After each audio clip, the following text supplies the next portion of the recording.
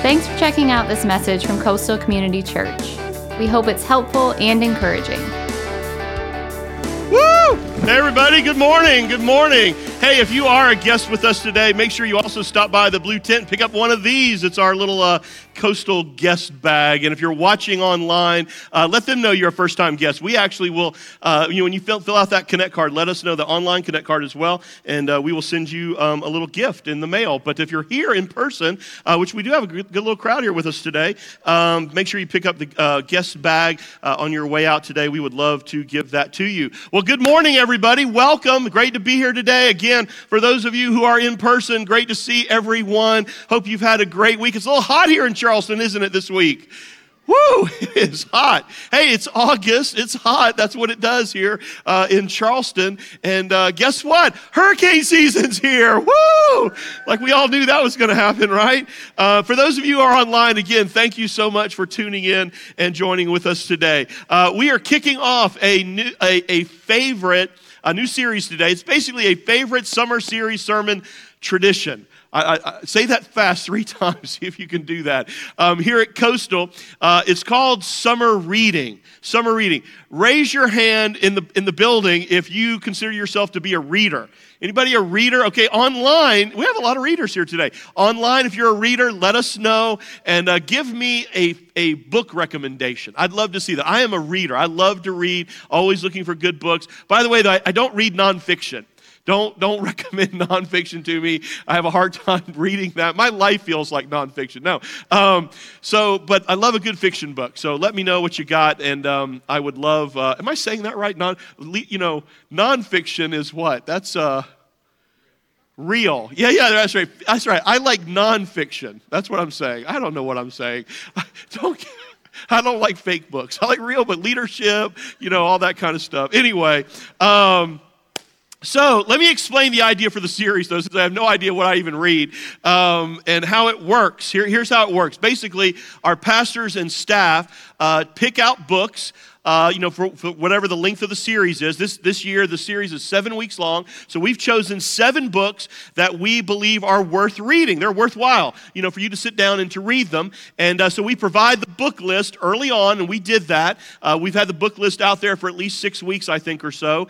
And we even provide a small number of those books in-house for you to pick up as you're here if you want to get them at a little discounted rate. But everybody, obviously, can pick them up online. Now, obviously, Pastor Chris and our staff, we're not preaching from the books themselves, okay? Don't worry about that. I've not gone heretical, save your little emails, simmer down. That's not what we're doing. We don't do that here at Coastal. But we are using the subject matter of each one of these books as the subject matter for that particular Sunday's sermon, for the message. And then we're going to do what we always do here at Coastal. We're going to point people to Jesus and dig into God's Word. And so I hope you'll read these books this summer because after all, leaders are readers. You remembered. Very good.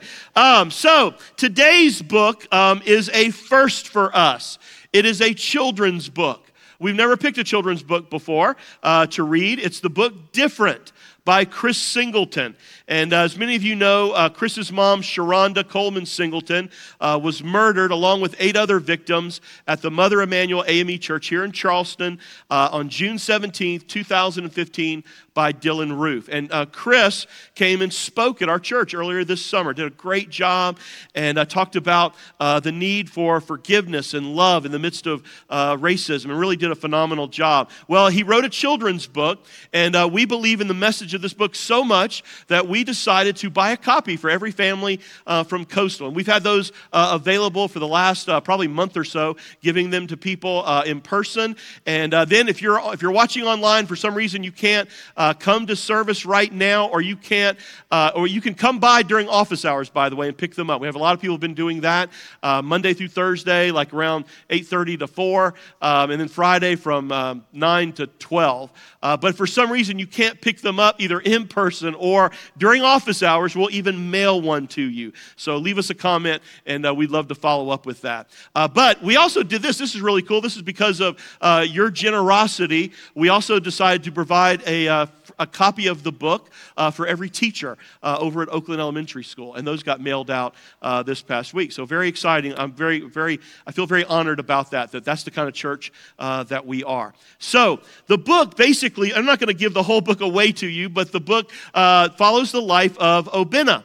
On his first day at a new school in a new country. And Obinna is different.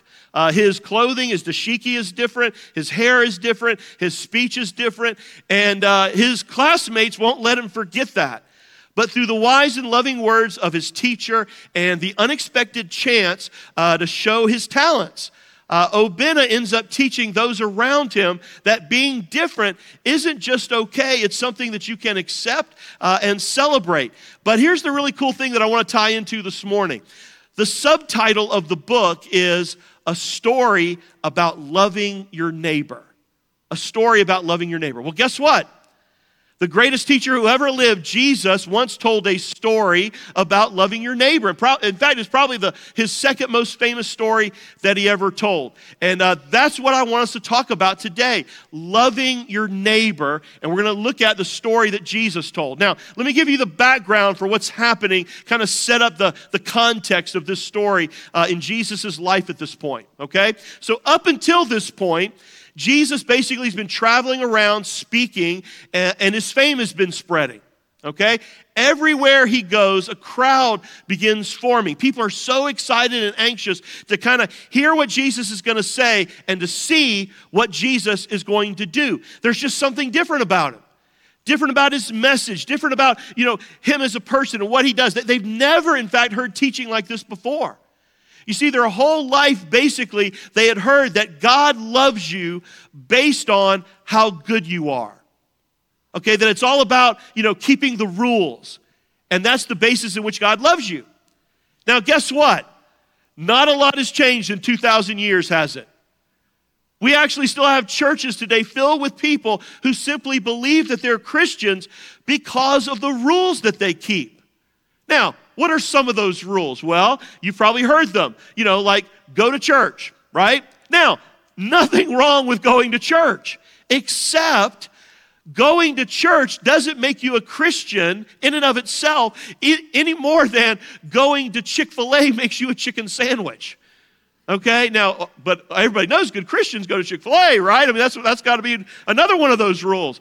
But, there's other rules, that you probably grew up with, no drinking, no swearing, no premarital sex, don't go to certain movies, don't listen to certain music, don't hang out with certain people. Many of you grew up in churches just like that. And then, as soon as you were old enough, you decided to walk away from that, to leave churches like that, and basically say, you know what, this isn't for me. I mean, because there's no way that I can keep all these rules. Well, in Jesus' day, there was a group of spiritual leaders called the Pharisees who basically were experts at adding rules upon rules upon rules upon rules. And all of a sudden, Jesus shows up, and he's basically telling people, hey, guess what? It's not about a system of rules. It's about a love relationship, a personal love relationship with your heavenly Father. And so it's within that context that one of these religious teachers wants to ask Jesus a question. Now, he's not really looking for an answer as much as he is trying to trip up Jesus and trap him. Luke 10, beginning in verse 25. On one occasion, an expert in the law. Now stop there just for a second. Maybe depending on the translation that you're reading today, it might say a lawyer. Now what he's talking about here, what he's referring to is an expert in the Pentateuch. Okay, the Pentateuch is the first 5 books of the Old Testament. Okay, the first 5 books of the Old Testament. So this guy is an expert in the religious law. And so it says, he stood up to test Jesus. Now again, he had no desire to acquire any kind of, truth for his own life. Again, he just wants to trip Jesus up. He says, "Teacher, what must I do to inherit eternal life?" Now, all this religious leader has ever known is salvation by the works you do. That's all he's understood. His whole life, basically, he had heard that God loves you based on how good you are. That it's all about keeping rules, okay? So he asked, what is it that I have to do to inherit this eternal life, that I've been hearing you talk about? Which is kind of a crazy question when you think about it, right? Because now, parents, don't tell your kids this, but inheritance is not based on what you do anyway, is it? It's not supposed to be, right? It's based on whose you are, right? The family that you've been born into. You don't do something to inherit something. And similarly, salvation isn't based on what you do, it's based on whose you are. The family that you've been born into, or more accurately, the family that you've been born again into. But it is a great question, isn't it? In fact, I want to challenge everybody today, everybody watching this, everybody in the building, wrestle with this question. If you've never wrestled with it before, wrestle with it today. Ask yourself, okay, God, what do I have to do to get to heaven? What do I have to do to receive eternal life? I mean, that should be a pretty big deal, right? I mean, if there is a question that you want to get right, this is the one. What do I have to do to receive eternal life? Now, Jesus puts it right back in this guy's lap. I mean, right back in his court, and he asks him a question. Well, what's written in the law? How do you read it? And you can just see the gears turning in this guy's head. He's like, aha, I know the answer. I've studied this my entire life. Look what he says. Love the Lord your God with all your heart and with all your soul and with all your strength and with all your mind. And love your neighbor as yourself. I mean, this guy's thinking, I got it. And Jesus is like, yeah, that's right. You got it. You answered correctly. Ding, ding, ding, ding, ding. Let's show the man what he's won, right? Do this, he says, and you will live. Now, let me clarify something. Jesus is not advocating salvation by works here. That really just the opposite. He's trying to do heart surgery on a guy who thinks that he can earn his way into heaven. And he wants to show this guy just how far off he really is. In other words, Jesus is saying, okay, sure. If you can love God perfectly, with all your heart, pure motives, perfectly, with all your soul, with all your strength, with all your mind, and if you always love your neighbor, heaven is all yours. Come on in. You've earned it. You deserve it. But if you ever mess that up, just one time, because correct me if I'm wrong, but in baseball, if you strike out just once, you mess up just once, you no longer bat 1,000, right? Well, guess what? Heaven is a perfect place, and the only people who get to go there based on their own goodness and their works are those who are perfect. So you mess that up just one time, you never bat 1,000. You need a Savior. Luke 10:29. The lawyer asked another question, but he wanted to justify himself, so he asked Jesus, well, who is my neighbor? Oh, now he's acting like all the lawyers that we know and love. My apologies to the lawyers here today, those who are watching this. But he's trying to get, this is so funny, as narrow and as precise a definition of the word neighbor that he can from Jesus. You see, the Jews had interpreted the word neighbor not only as one who is near, but somebody who's just like you are. Okay? Same race, same religion, same social standing. And if they weren't, then basically you were off the hook. You didn't have to love them. And so this lawyer, like I guess most lawyers, is looking for a loophole. He actually wants to know, how little I can get away with. Listen, The story that Jesus is about to tell is not just about helping those in need. Okay, although there's some great application there about that. But it's also about excuses. It's about self-justification. See, the lawyer's problem is your problem. It's my problem. Collectively, it's our problem. Right? We want to justify our lack of compassion and excuse ourselves from helping the world around us, other people. You know, as we say here at Coastal, wherever you live, work, parent, or play, your circle, your sphere of influence, we want to justify ourselves, excuse ourselves. We'll say things like, well, you know, it's just too dangerous. It's too involved. It's going to take too much time, too much effort, energy, or money. And in the end, I think the point that Jesus is making here and that Scripture makes is that we are no different than this self-righteous lawyer. We need a Savior. So let's look at the story that Jesus tells about loving your neighbor, and let's make some points along the way. Point number one. Followers of Jesus, they see like Jesus sees. Followers of Jesus see like Jesus sees. Verse 30. In reply, Jesus said, a man was going down from Jerusalem to Jericho when he was attacked by robbers.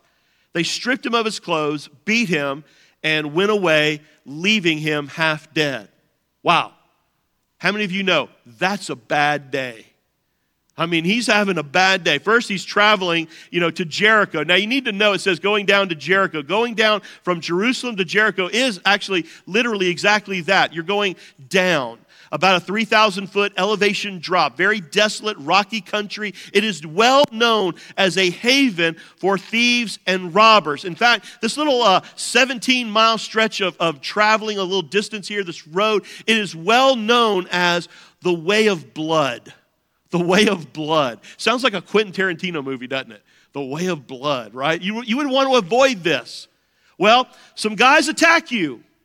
You're stripped naked, thrown in the ditch, left for dead. Not a good day. He basically is broke down on the side of the road. Anybody here? Raise your hand online. You ever been broke down on the side of the road? Anybody broken down? How about this?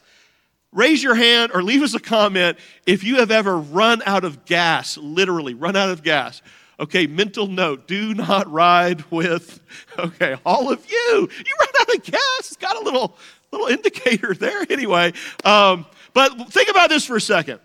When you're the one broke down, it changes everything, doesn't it? It changes your perspective. Because when you're not broke down, when you're not that guy on the side of the road, everybody on the side of the road broken down, they look like a hassle, don't they? They look dangerous. They look like somebody you ought to avoid. But when the tables are turned and you're the one broke down, you're like anybody.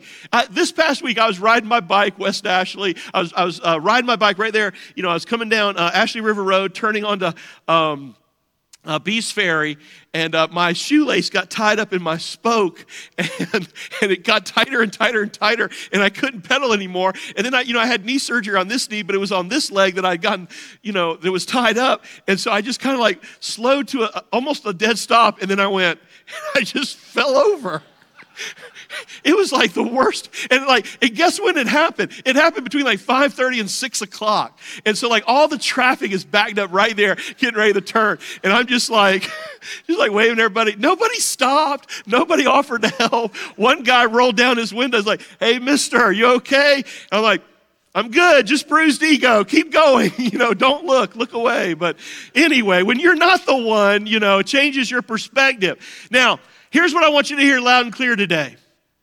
There are people in this room, there are many of you watching online, and you got friends and family and neighbors and coworkers, and this is their story. But here's the real truth, the real kicker. This is our story. For many of you, you're right in the thick of it right now. You walked into or you got caught up in some sort of downward spiral in your life, and basically you feel like you've been left for dead on the side of the road, just pleading for somebody to help.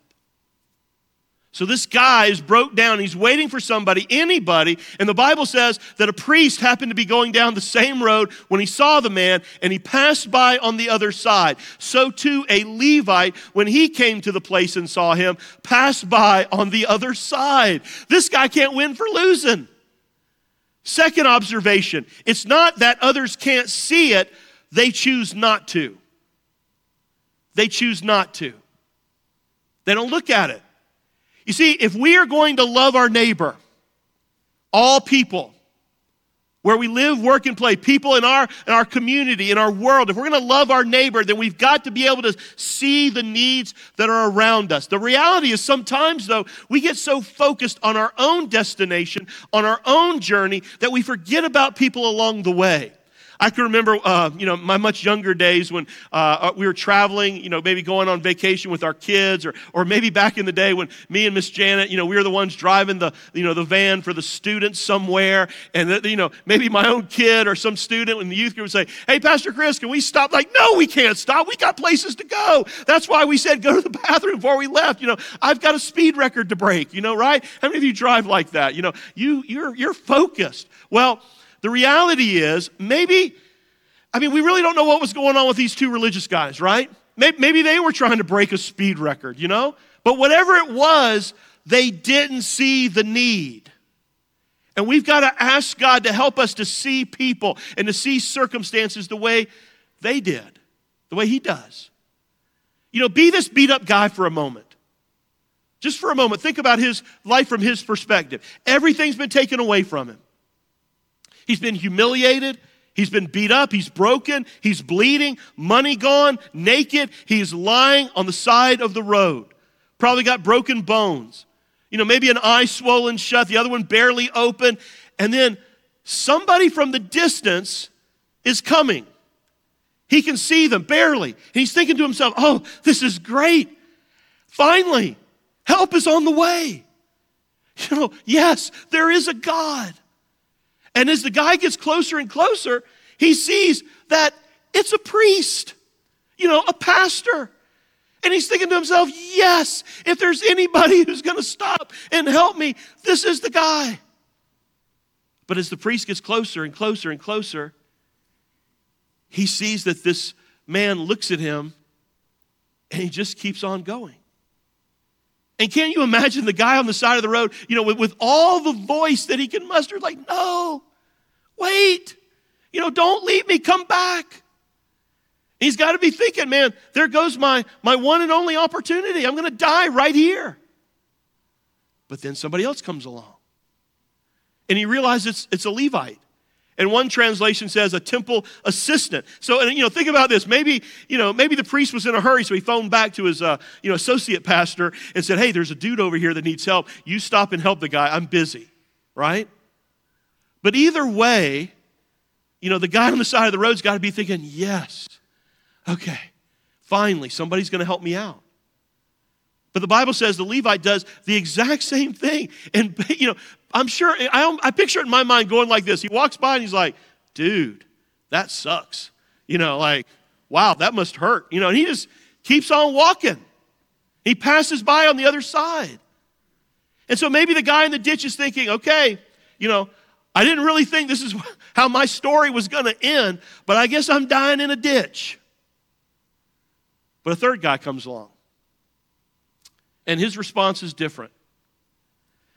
He doesn't just see, this guy is somebody lying there beaten up. He sees a person. He sees need. He sees as Jesus would. Now again, maybe there's some other factors going on here. Maybe they're afraid for their safety. Again, this was a well-known travel area for thieves and robbers. Maybe they're concerned about, keeping the letter of the law, because they weren't even allowed to, touch a dead body. But whatever the reason, this is what I want you to hear loud and clear today. These religious men saw this man simply as a problem for them to avoid. So their attitude was one of, hey, I'm an important person, I'm doing important things, I'm in a hurry, I got places to go, people to see, and this right now in my life is nothing more than an inconvenience interruption. They were selfish and self-centered. And what's worse is that they were actually doing it in the name of their religion. So here's the question for all of us today, as far as loving our neighbor. Do you see the people in your life? And by the way, it's really easy just to look at the story and go, well, this is just about, whether or not I'm going to stop or give some money to people, panhandlers or people on the side of the road. No. I think it's much bigger than that. Sometimes I think that just gets us off the hook. What I'm saying is, do you see the hurting people in your life all around you as problems to be avoided? Are there times when we choose to close our eyes to the pain and the suffering and the hurt and need all around us and just walk past on the other side? Because if we were to stop and to do something, we'll have to give up something. It'll cost us something, right? Our time, our resources, our convenience. Coastal, listen to me for a second. I want our church to be known as the place that doesn't run away from the hurting. We run to them. Okay? We don't tell people that, hey, guess what? You got to clean your act up before you come to us. You got to get yourself together, your act together before you show up here, before you're welcome. No, because as followers of Jesus, we are to run to the problem. We are to run to the hurting in our community. We don't pass by on the other side. Well, at this point in the story, I think some of the people that were listening to Jesus tell this story to them, to the attorney, to the lawyer, and to us, I think some of the people who were around at that day, they're thinking to themselves, aha, you see, the third guy, he's always the main character. Now, in a lot of Jesus' stories, by the way, that seems to be the case. And so I bet they're thinking to themselves, yeah, that's right. You tell him, Jesus. You tell him who this third guy is. We know what you're going to say. He's just going to be like one of us. Right? He's going to be a regular, blue-collar, ordinary Israelite, just like us, non-clergy. Yeah, non-priest. You're going to talk about him stopping by, and he's going to be the hero. And then Jesus goes, but a Samaritan. He shocks them all. You see, to the listeners that day, a Samaritan was the last guy they think that he would use in a story like this, because he'd be the last guy to stop. You see, there was deep racial and religious hatred. You think it's bad today. You think what you're seeing on social media and the news might be bad. No. It was terrible then. This is centuries and centuries of hatred that's been, brought up from their heritage. The Jews looked at themselves as the pure ancestors from Abraham. They looked at Samaritans as nothing more than religious half-breeds. They called them dogs, people who had defiled the name of God, defiled their ancestry. They would have nothing to do with them. And they lived right there in a neighboring country, but they were not considered to be their neighbors. And Jesus said, but a Samaritan, as he traveled, came where the man was and saw him. He took pity on him. Now, the word there in Scripture for pity is a very interesting Greek word. It's the word splotna. Everybody say that with me out loud. Splotna. Okay, you got to say it better than that. Come on. Splotna. Okay? It kind of sounds like you stuck your finger down your throat and splotna'd all over the place, right? Well, believe it or not, that's kind of the idea of this word, that it comes from your gut. It means that deep, heartfelt compassion, that churning in your body, that where something moves you to the point where that compassion just can't stay on the inside anymore. And that's the kind of mercy and pity that the Samaritan man had on this guy, this splotna, this churning in his gut that moved him from one side of the road to the other side of the road. And he got his hands and his feet and his wallet. It got up all in him. That's what splotna is. It is mercy and compassion moved into action. And that's exactly what loving our neighbor requires. Number 3. Followers of Jesus do what Jesus would do. I know it sounds like a wristband, but it's true. Followers of Jesus do what Jesus would do. Verse 34, he went to him and bandaged his wounds, pouring on oil and wine. Then he put the man on his own donkey, brought him to an inn, and took care of him. So he personally went to the guy, bandaged his wounds. Loving your neighbor, listen to me, Coastal, loving your neighbor is being willing to get off your donkey and go help somebody. Now, do I need to go King James Version on you this morning? Get off your donkey, get off your blessed assurance, and help people. And you see, rather than just assuming, well, somebody else will come along, he goes over and he begins to treat this man. Now, unless you're a doctor, he probably, didn't have any bandages with him, so what would he have to do? He probably bandages this guy with, maybe his own shirt or his own material that he had. He poured on oil and wine, which was in the Jewish and Greek culture used for medicinal purposes, and then he puts the man on his own donkey, which means the Samaritan had to walk. He gave up his ride so that he could walk to the place where he takes him. It didn't say that he just passed him off to somebody else. He personally got involved, and he takes care of this guy. Number 4, loving our neighbor requires a sacrifice of money and time. There's no way around this. No way around it. If we as a church, if you as an individual, if we are going to commit ourselves to helping people in need, to loving our neighbor in practical ways, to reach out to our community and to the world, it will consume some of our resources, our money and our time. But the last I checked, my Bible teaches that they're not yours anyway. It all comes from God. He gives them to you. He loans them to you so that you could leverage them for his kingdom and for the world. It says, the next day he took out 2 denarii and gave them to the innkeeper. Look after him, he said, and when I return, I will reimburse you for any extra expense you may have. A denarius was a full day's wage. So he gives this innkeeper 2 days full wages to take care of this guy. And so again, no matter how you slice this story, he didn't just do the minimum here. He sacrifices. He gives of himself to a guy that he just met. And again, look what it says. Look after him, and when I return, I'll reimburse you. In other words, just put it on my tab, and when I come back through, I'll pay it off. And then, Jesus wraps up the story, and he looks this lawyer in the eye, and he says, so, which one of these 3 do you think was a neighbor to the man who fell into the hands of the robbers? And the expert in the law replied, well, I guess obviously it wasn't the 2 religious guys. They just kept the letter of the law. It was the one who had mercy on him. And then Jesus looks him in the eye and says, there's your answer. Go and do likewise. Go and do likewise. Coastal, God has placed people all around us to whom we are called to serve and minister and help people who need us. Man, that's what this church is known for, by the way.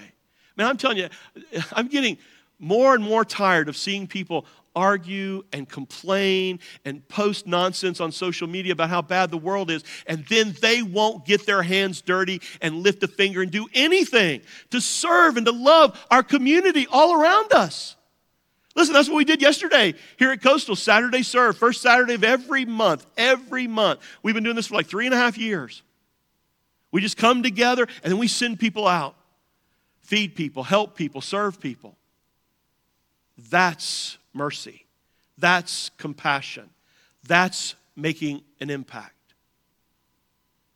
Are we willing to let our lives intersect with people who are in need, people who are hurting? Are we willing to love them with the love of Jesus and serve them just because they are in need? That's what it means to be a Samaritan. That's what it means to love your neighbor. You see, the church is not supposed to be a place for perfect people. This is a hospital for hurting people. This is an emergency room. This is a place where those people who feel like they're beat up and broken down and laying on the side of the road can come and find help and hope. And let me just tell you something. If you're here today, you're in this room, you're watching online, and you don't feel like you have ever been broken down, in need of help or hope, or if you feel like, you just don't, you're better than those people. Listen to me. You have forgotten who you are. You have forgotten who God is. And it's quite probable that you're not saved. That you're the same guy right here in this story that thinks he can just be good enough. He can just be a good person and work his way into heaven. And if you find yourself here today thinking, you know what, but Pastor Chris, I don't deserve to be here. I am messed up. And if everybody, if they knew the real me, if they knew where I'd been and what I've done, and you'd ask me to leave. No, we wouldn't. Listen, here is the deal. We are all messed up. And we know it, and we just love you anyway.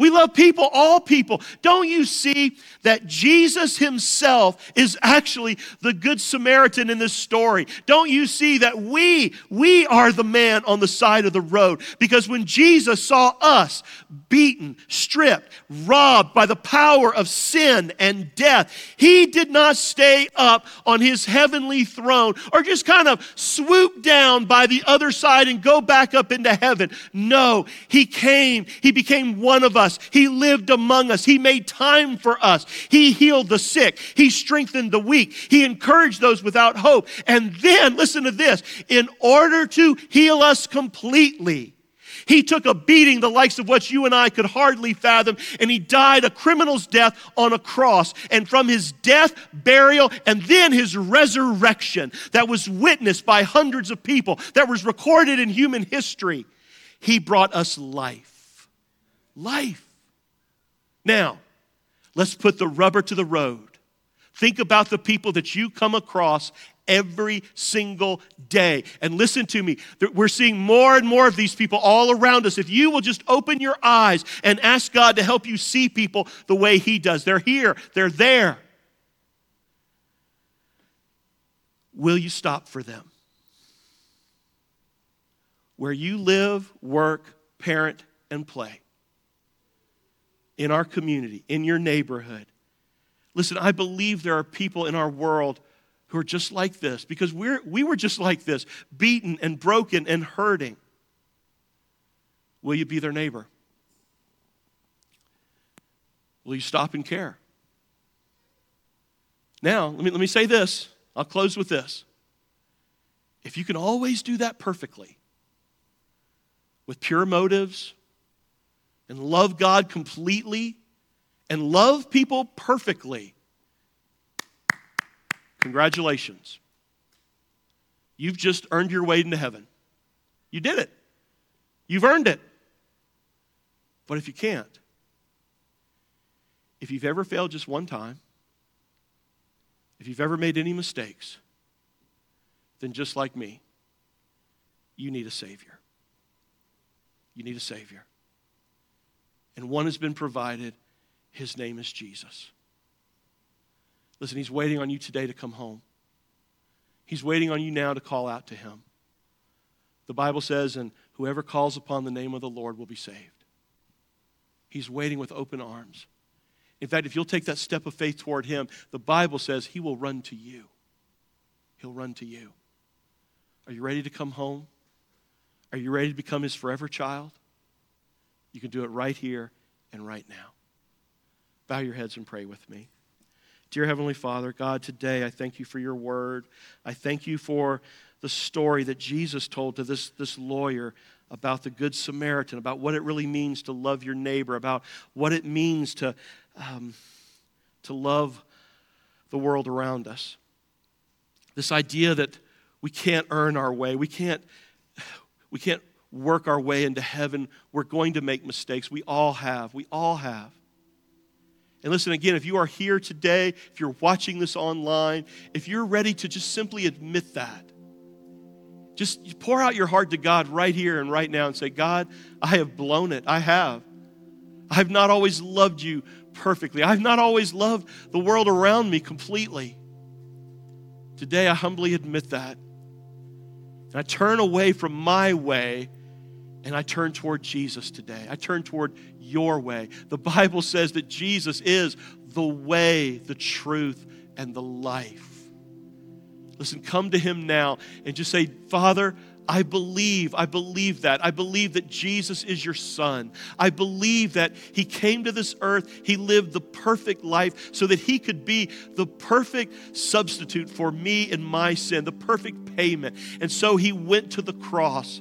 He was crucified for me. My sin put him on that cross. But then, after they laid him in that tomb, 3 days later, he rose back from the dead. He came to life. I believe that, God. I believe that he is alive. He proved his power over sin and death. And as much as I know how, as much as I understand today, I put my faith and my trust in him and him alone.